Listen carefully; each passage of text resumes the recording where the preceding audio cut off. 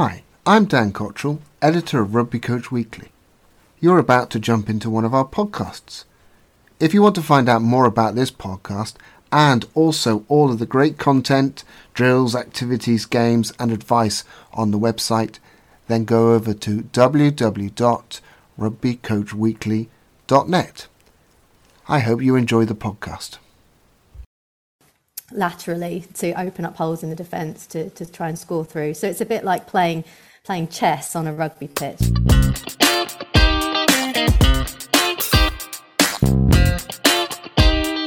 Rugby Coach Weekly presents The Coaching Knife, where we cut to the root, cut out the fluff, and challenge the masters of their domain to cut to the chase.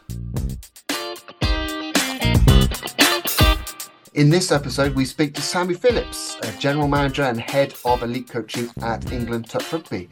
Focusing on the benefits of touch rugby, we're going to cut to the root on why touch rugby isn't rugby touch. Sammy, are you ready for the knife? I think so. Good, excellent. Why is touch rugby different to rugby touch? Well, we've those of us who played rugby will often do something like rugby touch to warm up for a game of rugby. So as a pulse raiser, or just to kind of start communication and getting your handling warmed up, and then go into a rugby session. However, touch rugby, as I know it, as the international version of the game, is a game in its own right. It's its own sport, and it's played across a number of countries globally. We have our own governing body, the Federation of International Touch, who we all affiliate to, and we have regional international competitions and the Touch World Cup, which is attended by around 50 countries. So when we start to play a game of touch rugby, we normally have some various little rules that we throw in, but the game is different. So what makes it that much more different to the pickup game of touch rugby that you might play before you get into a real game of into the real training, say, of a normal rugby session? So for touch rugby, the rules are slightly tighter than the rugby touch version. So for example, when you are touched, you can't overstep the mark. You have to go back to where the touch was made and do the roll ball there, so place the ball on the ground and step over it. And when you make a touch, normally when you're playing rugby touch, you just kind of make a touch and stand there. Whereas with touch rugby, you have to make a touch and retreat 7 meters back. So there's a lot of running backwards, a lot of giving the attack space to play and scan and make good decisions. So this makes the game tactically much different. So tactically, you are thinking, you have a different mindset. What would you say would be the main differences in the mindset, given that you've played normal rugby and touch rugby? I think with touch rugby, you have quite predictable phase. You'll know a touch will be made and the ball will go down, and it will happen very quickly. So you can play off of that. In rugby, we know phase isn't always predictable. Whilst we quite often like quick ball, it doesn't always come. So you can't always arrange your attack around that. And a lot can happen in rucks and mauls.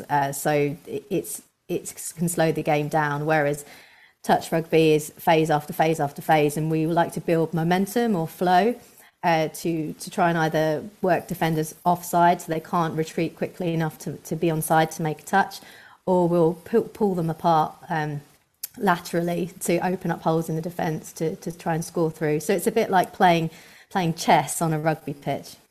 So you're trying to manipulate the defenders in the way where you play, and it's ultimately a super quick game. So it's bang, bang, bang, bang, phase after phase after phase. So what sort of skills do you need to be able to be a successful touch rugby player? Oh, you need a good set of lungs on you. It's pretty cardio intensive, and that's why we do in touch rugby you can have continual subs. So you can sub on and off the pitch at any time. You know, tactically you would sub in defence generally, because then you'd leave holes in the defence. But you can at the higher levels you will sometimes have teams who are attacking players that will go on, and then they'll sub off and a group of defensive players will go on. So it can be quite tactical, almost kind of American football in sending on the defense or sending on the attack, given the kind of position you are on the pitch. So people are And probably, yeah, sorry, yeah, people are probably imagining now trying to imagine what the game looks like. So how do we actually start? How's a game start? How many so players do again, you have on the pitch, number one? yeah. So we have 6 players, so 6 aside, but you can have up to 14 in a named team, 16 in a squad, and it's played on half of a rugby pitch. So at most rugby clubs, when you play touch, you'd play sideline to sideline on half of a rugby pitch.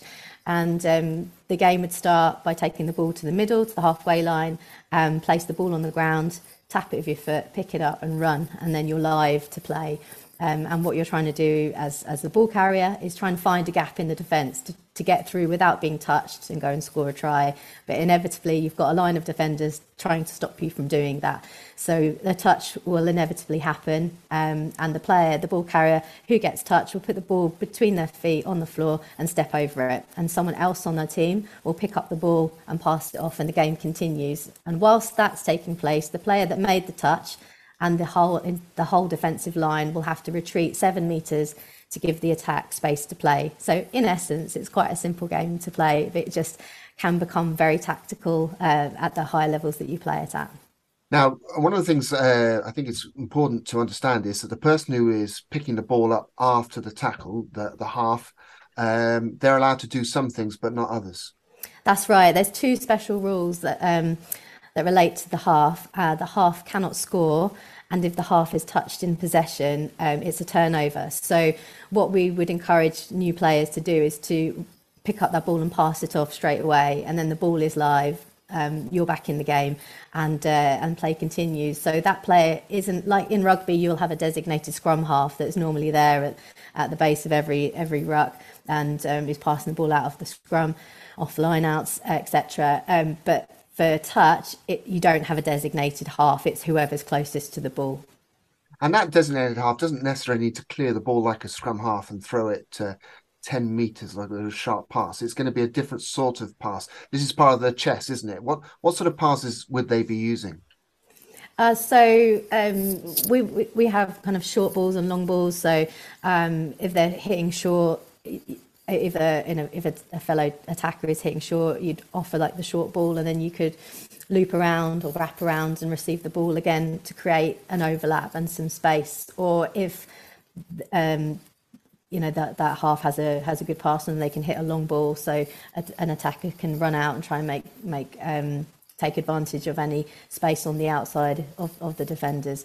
So there's many different passes in touch. Players quite often like to use a long ball as well. So if they can identify that a winger is in space, they're like hit a zippy long ball, and that's quite a favourite in the touch world. Now, But the same sort of passes as rugby. They're very similar. okay, so I think some players may think, oh, God, everyone needs to be able to fly the ball off the floor, but they don't need to. It's different sorts of passes.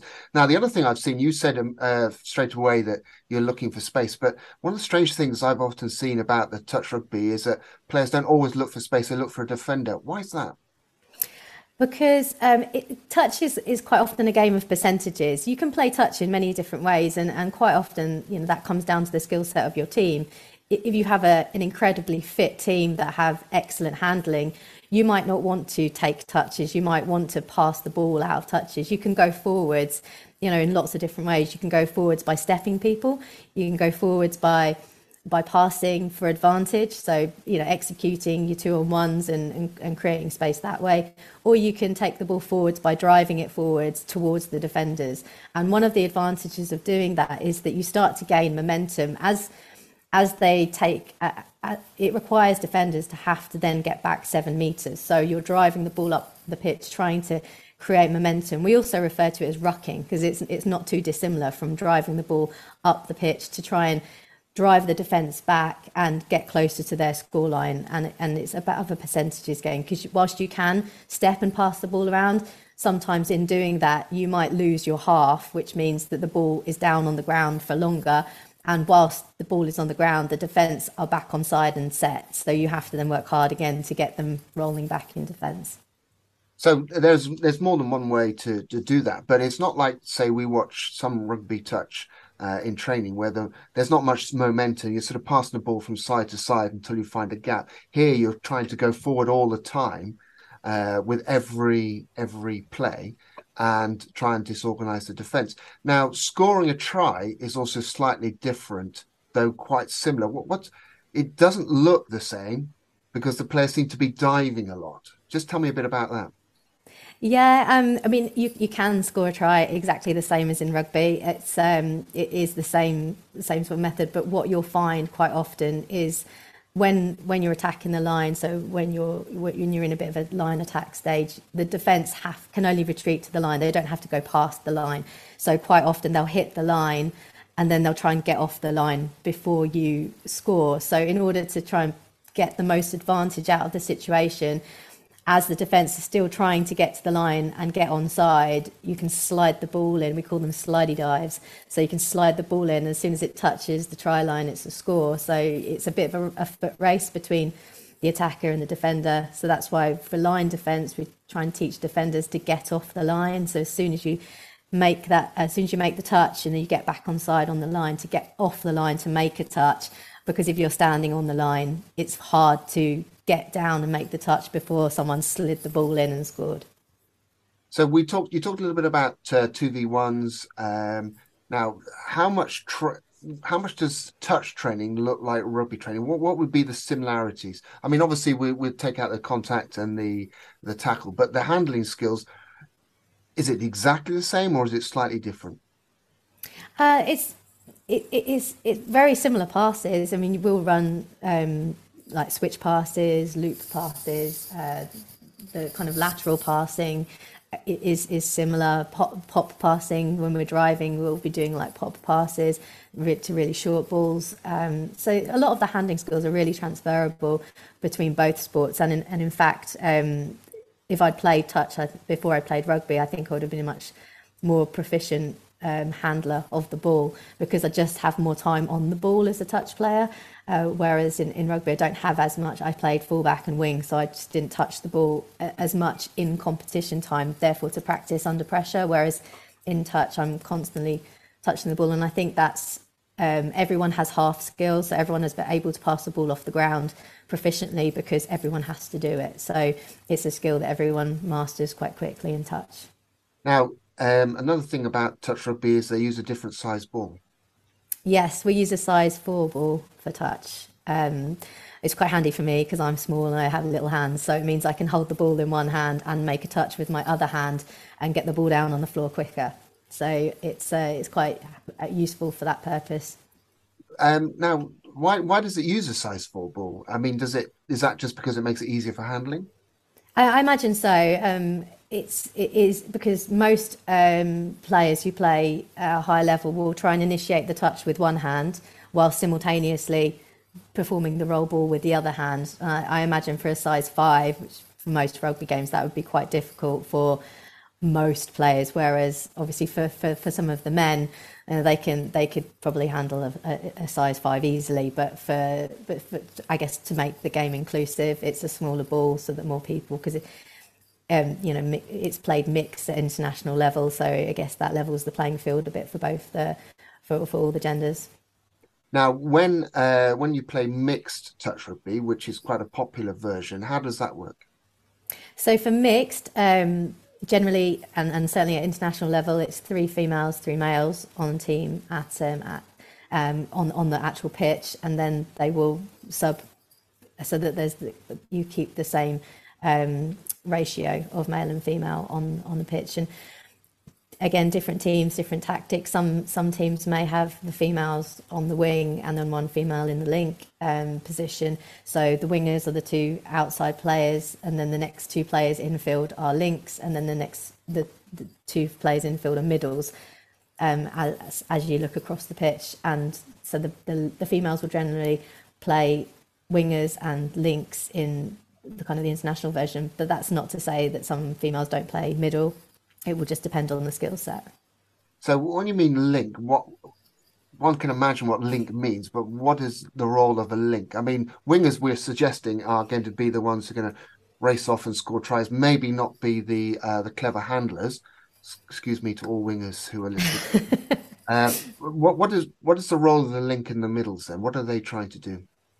So you're correct. Like wingers will have the better catching skill sets and certainly the diving skill sets because they are the ones that normally trying to slide the ball over the line in the corner. But wingers are also the communication of the team. They will organise quite often the defence. They will call the touches. They will get the right defensive shape and they'll control the defence. And the links will, again, it depends on your team's tactics, but on balance, links are generally your more faster, dynamic players who've got kind of that step, and they'll be the ones who are sent round on strike plays to step players and to outpace players, and most touch players have a good dive at a higher level, so they'll be the ones to kind of step and or burn someone and dive that agility. And your middles tend to be your playmakers. They tend to be the ones with the longer passing range, and they will tend to set up the plays. And you will have maybe a strike middle who runs more of the plays, and then a set up middle that will take the ball in and provide a good platform for the attacking plays. When someone arrives to play touch rugby, who's played a lot of rugby, what do they struggle with? What do they find hard? I think mostly getting the ball on the mark, and that's because rugby relies on continuity and momentum and breaking the gain line. And in rugby, you can do that through a tiny gap. If you've got, if you're strong and if you maybe got a good handoff or you're good at hitting the soft shoulder. Whereas in touch, you can't do that. And so rugby players quite often will see a gap that isn't really a gap in touch. And so a defender will just go touch, and then their momentum will take them over the mark, and then they'll have to come back to the mark to roll the ball. And then that allows time for the defence to get back on side and set and organised again. So that's probably the thing I'd say rugby players struggle with the most. Certainly the thing I struggle with the most, as well as getting back on side 7 metres. I used to play fullback, so I would struggle with staying in the defensive line. I would quite often drop out of the defensive line to be like a bit of a sweeper, but there's no kicks, so there's not that much benefit of being a sweeper. Although I have seen some teams that do play with a sweeper, so it's not unheard of. Now, there's a very strange thing that touch players do, which is almost like a handoff, which is to create a touch. Just talk us through what that is. Yeah, so initiating the touch, you don't have to wait for a defender to make a touch on you. If the touch is likely to happen, as an attacker, you want that touch to happen on your terms. You don't want a defender to hold you up and slow down the roll ball, because that will slow down your attacking team's momentum. So players will often lower their body almost into a tower of power type position and extend a hand to around kind of the hip thigh area and try and get to the side, kick out and try and get to the side of a defender to get a good clean roll ball, and so that the touch on that player happens almost simultaneously with the ball going on the ground. And if if you're working for your half well, your half's in place to pass it off, whilst that defender who made the touch and potentially others are still offside. So you've already created a mismatch, because you've got one player out of the game because they're offside, and any touches they make won't count. So it's prudent to get the ball down as quickly as possible, and that's why we try and train players to initiate the touch and get that ball down quickly rather than waiting for defenders to make the touch, because the risk of that is also that you will overstep the mark if you wait for the defender to make the touch. You want to win the ruck and get the ball down on your terms. So that defender's just made the touch. When are they back in the game? When the referee says so. when they're back 7 metres, which is when the referee says they are. So obviously it's not an exact science, but the refs will often stand roughly where that 7 metre mark is, and they'll call the players back onside. So everyone will have a number on their back, and they'll say 3 off or 7 off, and then they'll say 7 on when you're back on side. So then you're good to make a touch again. And And you have three referees for higher levels of touch, and your sideline referee will be telling you you're offside too if you've not made it back on side. So even if the main on-field ref isn't watching you, someone else is. So you can't like just lull around offside. You have to constantly be moving in a game of touch. is there room for a maverick player, given that you need to have quite an organised play from the touch? Ooh, good question. Well, you often will have wild cards in teams that have a certain skill set that maybe others don't. And for touch, that could be like an outrageous step or an outrageous long ball, or they could be a really good playmaker and see things on the pitch that other people don't. They could have really good vision and read defensive cues really well. Or conversely, they could be an incredible defender and just be really a kind of aggressive and energetic and making lots of touches. So I suppose there is room for somebody like that. But I think the thing with touch is it really is a team game. When you have a team with a good flow and you're all on the same page, it's incredible to watch. It's almost just like poetry in motion. It all works and everyone does their roles well, and it will culminate in a score. And that's the beauty of the game, that you work towards a game plan that everyone understands, everyone building their skill set to be able to execute. And similarly in defence, you kind of have your defensive policies where everyone knows their role and they're performing it well. That's the kind of pinnacle of the game, really. It's harder to play off somebody who's unpredictable, because unless they are able to do everything themselves, which it's quite hard to do in touch, you need to be in the right position to support them. So either you need to hit the right lines and gaps in the defence to support their play, or you need to be there to be half so that the ball is not on the ground too long to give the defence the advantage. So whilst it can work, it generally doesn't work at higher levels just because you need that flow. Brilliant. Right, we've cut to a good route of touch rugby. So Sammy is a current touch rugby international. Her philosophy is to identify potential in coaches and athletes and support them to maximize their potential and achieve their vision, mission, and goals. You can contact her at Sammy, that's IE Phillips04 on Instagram, and find out more about England Touch Rugby at www.englandtouch.org.uk.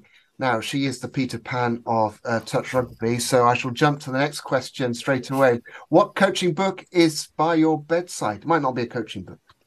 Actually, at the moment, it is a coaching book. So I've got Simplify by Richard Young on my bedside table at the moment, and I'm about halfway through it. It's a fascinating book on performance systems and just kind of getting all your systems right and in place to optimize performance. So it is a really interesting book about, it doesn't kind of matter what you do over here if your foundations aren't right, and if your systems have got anything in them that needs to be filtered out to be more efficient, that's what needs to happen first. So it's kind of dealing with all the kind of 1%ers before you can hit your bigger percenters when it comes to performance. So it's fascinating, and I thoroughly recommend people read it if they're working high performance. Simplify, Richard Young. That's right. Okay, which coach, teacher are you loving at the moment? So, I mean, controversially, I'm quite a fan of Eddie Jones, and I know you wouldn't believe how many people are saying Eddie Jones. Keep going. Yeah, I'm a bit gutted that he's gone. I feel like he will have had a plan, and he's worked towards the ultimate goal, which is the World Cup. And I feel like it's really difficult in this day and age to be able to test out anything, because everything's driven by performance and results. And I feel like I know he's had time, but he's also like a high, he's like in the 70s in terms of his successes with, for England. And he's also, it's in terms of 70% success rate. And he's also produced some of the best performances I've ever seen players play in an England shirt. That game against New Zealand in the semi-finals of the Rugby World Cup was quite possibly the best game I've ever seen England play. And he's managed to produce that, and it's not a fluke. He will work towards the bigger picture, and for him that revolves around the World Cup. That's the big one for him, and I feel like, you know, he would have been working towards that, and I think it's a shame that he maybe wasn't given that one more chance. Okay, which team sport subject would you love to coach at the moment? I'm getting more and more fascinated by American football at the moment, and I've been taking more of an interest in this. I think because of some of the similarities with touch, with the like the offensive teams and defensive teams, and just how some of their I love the playbook and the work that goes into that. So I'm becoming quite a bit of a scholar of American football at the moment, and trying to see what I can pinch from it. Who's inspired you most? I think as a coach, probably Sir Clive Woodward. I read his book Winning, and I read that just before I took over as head coach of England senior women, and it really helped as a bit of a blueprint for the campaign that I ran for that World Cup in Australia in 2015, and I think just his methods and his methodical detail, his treating, you know, everything like professionally, like a business, and making sure that there was that buy-in, consensus, like constant communication, and like personal growth individually within a team as well as the team itself. I've really kind of bought into, and I like his philosophy, and I think he was, you know, obviously a very good coach for England, and he probably has inspired me as a coach the most, and influenced me as a coach the most through kind of that book. And I did have the pleasure of meeting him and to discuss a few like tactical things before, and he was, you know, he didn't let me down. He was good in person, just like, you know, I would have expected from reading his book and seeing him on TV, etc. Yeah, I completely agree with that. And what would you tell your 20-year-old self to do more of? Well, I mean, I kind of left the women's rugby game when I was 21, 22, and just kind of before it all got professional. So I think I would have said stick around in rugby as well. I went and played touch, but I think some of that was to do with it just was less of a commitment around my career at the time, and whereas being a rugby player, I'm not big physically by nature, so I had to work out a lot in the gym to be able to be an effective rugby player, and I think I kind of picked what I felt would be more of a lifestyle choice, as well as something I was getting more into at that time. But I think I would have maybe had a word with myself and got my rugby boots back on too, and hung in there to see if I could actually carve out a career as a professional athlete. Sammy, that's been brilliant. Thank you very much, and best of luck with all the England touch stuff. Thank you very much. Nice to talk to you.